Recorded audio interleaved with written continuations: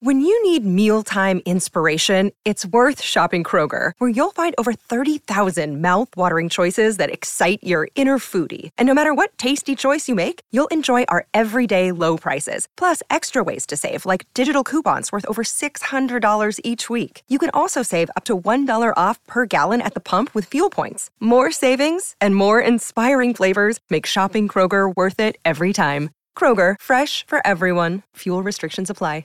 The Manage Smarter Show is brought to you by SalesCred, the sales skill building solution that empowers sales teams worldwide to multiply sales opportunities by improving perception, accelerating trust building, and by earning repeat business. Get the best-selling book by C. Lee Smith, download the free mobile app, and now sign up for the SalesCred Masterclasses. Book your session now at salescred.com. Welcome to the Manage Smarter podcast with hosts C. Lee Smith and Audrey Strong. We're glad you're here for discussions on new ways to manage smarter, hire, develop, and retain talent, improve results, and propel team performance to new heights. This is the Manage Smarter podcast. Today's show is really interesting. You are all in for a treat. We're going to talk about productivity, teamwork, and the confluence of that with music, right, Lee? That's going to be fascinating. I cannot wait, because it's like we're going to be talking a lot about songwriting. We're going to be talking about jazz ensembles, the bass, all kinds of stuff, but also how it ties into presentations, proposals, and managing your team for maximum productivity. Yeah, we can always use more productivity. You won't get any complaints from me on that one. Welcome to Manage Smarter, everyone. My name is Audrey Strong. I'm Vice President of Communications here at Sales Fuel. And I'm C. Lee Smith. I'm the CEO of Sales Fuel. And our guest today, get ready to be inspired by a true powerhouse in the field of productivity intelligence. Our guest today, Gerald J. Leonard, a leading figure who has revolutionized the way we approach maximizing our potential. Gerald is the publishing editor, CEO, and founder of the Leonard Productivity Intelligence Institute, where he focuses on enhancing productivity and building better workplace cultures. Also, not that he isn't busy with all that, he's the CEO of Turnberry Premier, a strategic project portfolio management and IT governance firm in Washington, D.C. And he is a professional bassist. Started playing music at 10, I heard, Gerald, because I watched some of your videos. Yeah, offering a unique approach to accomplishing more in the workplace. Welcome, Gerald. And I know, Lee, you wanted to start off with the music analogy. I don't know. Well, before I do that, but holy smokes, Gerald, like you're like right brain and left brain, aren't you? Exactly. You got to be ambidextrous. You got to use both. Exactly. That's great. So you have a book that references, a symphony, that the workplace is like a symphony. And so you have to get everybody playing together. You want to talk a little bit about that? That's my third book. And so all of my books have a musical reference because that's my home base. That's where I've known them most about life is from a musical perspective. And it's really tailored everything about my life. And so A Symphony of Choices is a business novel that really teaches the power of mentorship in a way that's engaging. And it also teaches decision-making, executive decision-making, workplace engagement, and project management, how to get a lot of things done when you don't have a lot of time. And you also have a lot of challenges in your life, whether it's personal or business relationships that you have to work around. This book really teaches you and shows you how to maneuver through all of that. And one of the key things is finding the right mentor. Oh, interesting. So who was your mentor? I have had tons. Right now, my mentor is a gentleman named Dr. Paul Shilley. I've also worked with a lady named Dr. Bobby Stevens, who has 2 PhDs. I've worked with Mike Rayburn, who's one of the top 10 speakers. He also plays guitar and has performed at Carnegie Hall like 10 times.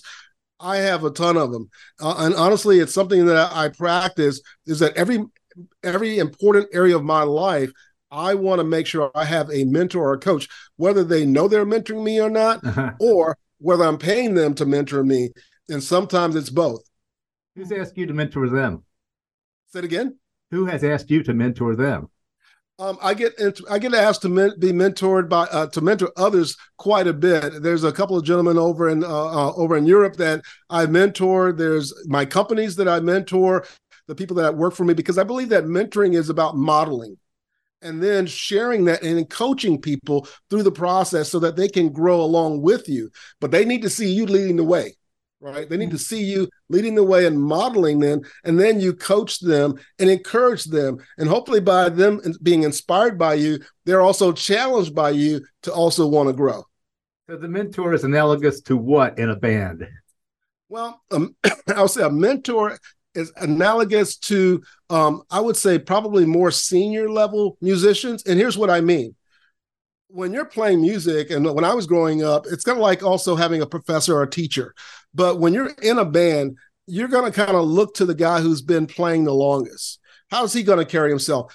How does he practice? Does he come to the rehearsals really prepared? Is he really sharp about it? Also, is he giving? Is he, figuring out how to make things easier for some of the other musicians in the band? And so the mentor is really someone who has been leading the way in the band, whether they're the bass player, the drummer, it doesn't matter what instrument you play, it could be the singer, but it's the one who's been leading that way, but their arms are big enough to carry other people with them. Mm-hmm. What in teams in the workplace, can you give us some examples of other positions within a symphony and what those correspond to on a team, and then maybe some couple tangible tips on how to make it work better, more productivity? Okay. More harmonious. So when I think about a symphony, one of the key roles is the conductor, right? Mm-hmm. The conductor, you don't, when you watch a symphony, he's standing up front and he's kind of waving his arms. He's looking at people. He's kind of bringing them on in and kind of telling them to play soft here, play loud there. He's actually studied most of all of those instruments, and he's probably really proficient in one or two of them. But what he's really good at is interpreting the piece of music and then explaining that to the musicians, and then allowing them to use their artistry to make the best decisions they can make, along with playing the roles that they're playing with the symphony, whether it's the cellist, whether it's the violins, whether it's the drums or the timpani or the flute. They're all playing their specific parts, but his role is to create that bigger picture and allow them to be the artists that they are and bring their best selves to the symphony and to play. So the worst conductor then would be the guy then is like telling all the musicians how to play their instruments. That's right. Micromanagement. He's not telling them how to play their instruments. Right. He's basically helping them to express themselves, when to come in and how to play from the standpoint of how to play the music or how to express the music. He's not sitting there telling them, put your finger here, do that, because he's allowing them to be the artists. That would be the worst kind of conductor there. That's analogous to a micromanager on a business team, right? Exactly. Yeah. It's, at one time, the management by walking around was the big topic, right? Yeah. Because you had to walk around. You want to make sure everybody's doing their job. Today, and if you think about the big resignation or the big reassessment, is really what it was. People were reassessing their lives and what they wanted to pour their lives into. It's really about treating employees and people who are on your team as an artist or as a musician or as someone who's serious about their craft, because they're going to spend time studying that craft, whether it's being a business analyst or a developer or a designer. They're going to spend that time becoming the best that they can be. And you also want to get them engaged by allowing them to help create the final product, because people buy into what they create. If they have no voice in creating it, they will not buy into it. So you won't get their head, their heart, or their hands fully to help you create this amazing experience that you're trying to create. Mm-hmm. Go ahead, Lee.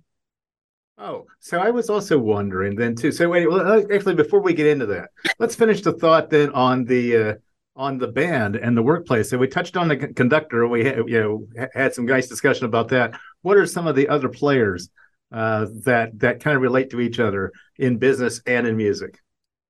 Well, what's interesting about business and music, and here's how I was able to kind of put that together.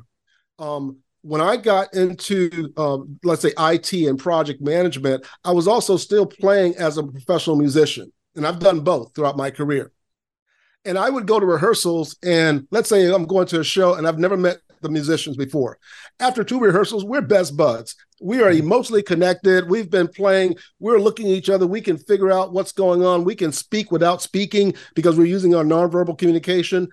And what I found is that when I was a part of a consulting engagement and had met the folks before, walked into the room and everyone was an expert at what they were doing, and we were all focused on the big picture, like we were doing a performance, it was the same experience of connecting with each other, whether it was the developer or whether it was the business analyst, me as the project manager, the business sponsor. We all got on the same page, and there was this emotional connection that combined us, that helped us to connect together.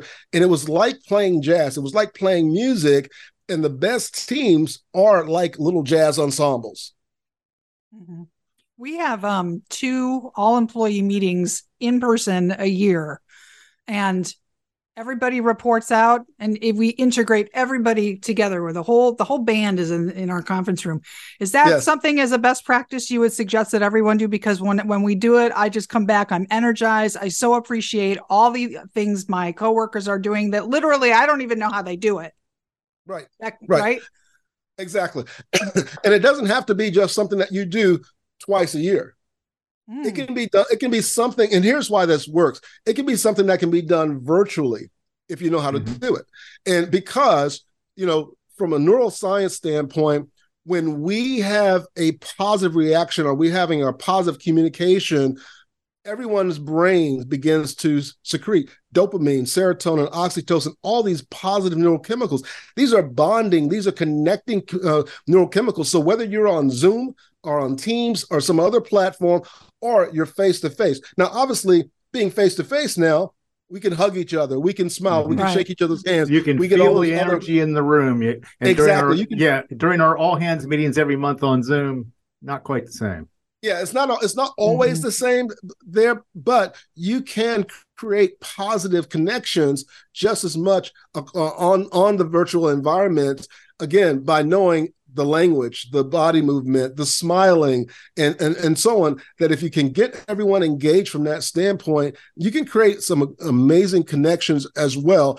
But face-to-face, those big meetings like that, they are the catalyst for moving things forward in a major way. I've got a theory I want to test out on you. And if I'm all wet, please go ahead and say so politely. But I have this theory that songwriting is analogous to creating or crafting a presentation or proposal. And so, you start off with the intro. You got to have something that grabs their attention right out of the gate. Then you got to have the verse, because we're starting to get into some of the content now. The chorus is the thing that you're going to repeat over and over again. As what I'm thinking, that you got to have a bridge when you're shifting from topic to topic in your proposal. What I'm missing here is the hook. I mean, how do you create a great hook? And when you're giving a presentation or something like that just gets stuck in somebody's head, that really makes your whole presentation worthwhile. I think a great hook, like a hook in a song or a hook in a jazz piece, is something that you give people that's a visual. So one of my hooks that I talk about when I'm doing what I'm doing right now, we're having this conversation to create a visual in people's mind about mentorship. I say mentorship is like being in the HOV lane. I love that. Yeah. All right. Mentorship is like, so you just got a picture in your mind of all the cars flying by with 2 or 3 people in them, and you're stuck in traffic. Now think about life and think about your career. Think about business. If you're by yourself and you don't have a good coach, you don't have a good mentor, you don't have a good sponsor, somebody who's there with you and guiding you through that process, you're working hard but going nowhere. You're pushing on the gas, you're pushing on the brakes. There's a lot of traffic. It's hot. Do I have enough gas? Am I going to make it? Am I going to miss the kids? Oh my goodness, I got to pick this one up. But if you're in the HOV lane, you got company. You put the car on 60, 65, put it on cruise control because there's hardly anybody out there on the HOV lane. You got company and you're sailing by, and it's like, it's so hard to get ahead. No, it's not. You're just in the wrong lane. So by getting a mentor or coach, you can actually put yourself in the HOV lane of your career or your personal life, depends on what you're getting coached on. That's a good hook. I like that. I love that. Yeah.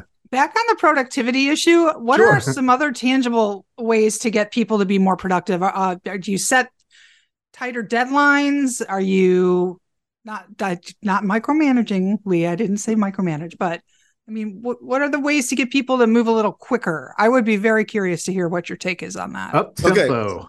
Okay. So a lot of people think that getting things done is going faster, going longer, going harder. Mm-hmm. And I would say that is wrong. And here's what I mean.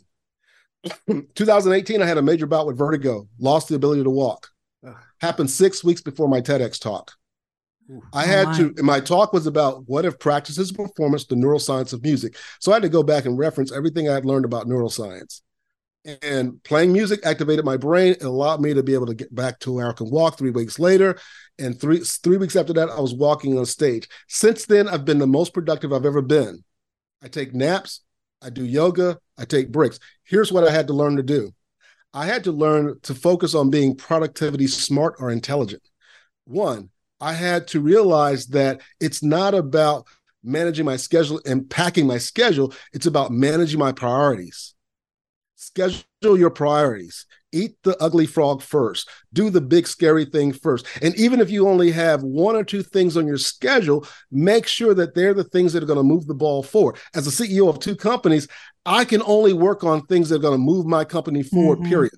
I can't waste time doing things that are not going to move the company forward. So every task on my to-do list is going to move the ball forward in one way or the other. Every dollar I invest back in my business has to move the ball forward one way or the other. But I also know that my conscious mind has limited capacity compared to my non-conscious mind. So again, learning about neuroscience, one of my mentors, Dr. Paul Shealy, who's an expert in neuroscience and accelerated learning and photo reading and the conscious and non-conscious mind, he taught me this example. He says, put your feet together and draw a circle around your feet.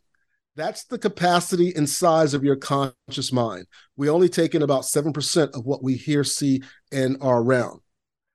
Put a dot in the middle of your feet and go out 11 miles from where you are and draw a big circle 11 miles around. That's the size of your non-conscious mind. That's the part of our mind that runs our heartbeat, that runs our respiratory system. Mm-hmm. We don't think about breathing. We don't think about our heart beating, but it happens. So that's the non-conscious part. We can gain access to that if we know how to ask it the right questions. It's like going to the bank. How do I get money out of my bank? I have to make sure I fill out a deposit slip or withdrawal slip, and I got to also make sure I have money in the bank. So how do I get my non-conscious mind to cooperate with me? I have to, one, give it time by asking it the right questions, and then give it time to work on it. So I do, and also being someone who's intuitive. So and that's not something that you have as a gift. That's something that all of us have. But here's the thing. It's hard to do that if you're under stress all the time. And the best way I can think of why I started doing yoga is that every day stress is like filling up a rag with a lot of water. So when you come out of the shower, what's the first thing you do? You squeeze it and wring it out so that it's dry, right? Well, that's what needs to happen to our bodies. By doing yoga in the morning, I'm squeezing the stress, removing that stress. So now I'm able to sit and have some time to meditate. And I start hearing, here, you should be doing this. You should be doing that. You should be focused on this. So then I prioritize and I practice something else called Pomodoros. Pomodoros is using a 25-minute clock. And I'll say, okay, for 25 minutes, I'm going to work on this particular task. And that's the only thing I'm going to work on. Cut off any distractions, social media, email, focus on that, get it done, take a break. Or if I have a major problem I'm trying to solve, I'll ask myself the question, I'll write out the question, then I'll put it away and go do something totally different, maybe for even a day or two. And then I'll come back and go, okay, what you got for me? And I'm asking my brain, what do you have? Because I've given my brain time to work on it. So a lot of it is not just working harder, or burning the clock on both ends, or burning the candle on both ends. It's really learning to work smarter, asking the right questions, really understanding the neuroscience of our brains. And again, because I still have the impact of the vestibular imbalance that I had. So I have to, so it depends on my day. I may have to bake a nap in the middle of my day so I can make it to the end of my day. I also learned something about brain gyms, how small body movements reactivate your brains. I learned something about Qigong, how our bodies generate energy. So by learning all these things, it's amazing what you can do. And it's not just about working harder. Yeah. That's fantastic. Yeah, I just want to ask one last question before we wrap it up. I mean, this is fantastic. I mean, really some good insight here, and very helpful to our audience. And I much appreciate it. We're going to form the Manage Smarter All-Star Band. I mean, we started off, but we had a professional drummer on the show. We asked him who's the greatest drummer of all time. Then we had a harmonica player. We asked him who's the greatest harmonica player of all time. So I have to ask you, who's the greatest bassist of all time? Oh, that's a hard one. There's so many great guys. I would have to say Ron Carter. As an upright classical bassist. Oh, okay. Ron Carter, because he's done so many recordings, he still teaches, he's still playing, he's still performing, and so many of us as bass players have listened to him, studied his style, and he's still a legend to this day. I don't think anybody would dispute that. Ron Carter. Ron Carter. So coming from somebody who's not a player but just a listener, mine's Geddy Lee. Okay. So Geddy Lee is electric bass for Rush, the rock band Rush. Okay. Yeah. No, he's really. I really like him as well. He's really, really good. And in my honorable mention, I'm from Ohio, so I have to do a shout out for Bootsy Collins. He's been dying to ask you this all day, Gerald. I swear. Yeah. I've been excited about I imitated and played a lot of Bootsy Collins when I was growing up, and I still listen to Bootsy. He influenced the rock, I would say rock and R&B and the funk style. Yes, he's definitely a legend when it comes to that, because he started off playing with James Brown. He had his own band before, and then he joined James Brown, and that's when after that he took off. And just became I've got another friend who was a musician musician, and then he played with James Brown, and James Brown was coaching him, just to that he was being too calculated and too methodical, and he just kind of needed to let the funk out, and then he's never been the same musician since, so it's like that guy had impact on people that, I mean, beyond what everybody knows about him. So if you think about it, that's what a great mentor does. Perfect. Right. That's what a great mentor. They impact you to the point where you cannot go back and do the same that you did, because it literally, once you experience something like that, it changes your brain. It changes your neurochemistry. So you can't go back and do what you were doing before, because now you know too much. Yeah. Well, if you want to know more about Gerald and his business, productivityintelligenceinstitute.com. And we got just about 30 seconds left. You've got some freebies that you're giving out. Give us the URL for those. It's the productivityintelligenceinstitute.com/manage smarter. And sounds good. What will I find there? There you're going to find an image of the show. You're also going to find 2 freebies. One's a weekly evaluation worksheet, and the other one is a handbook for my new book.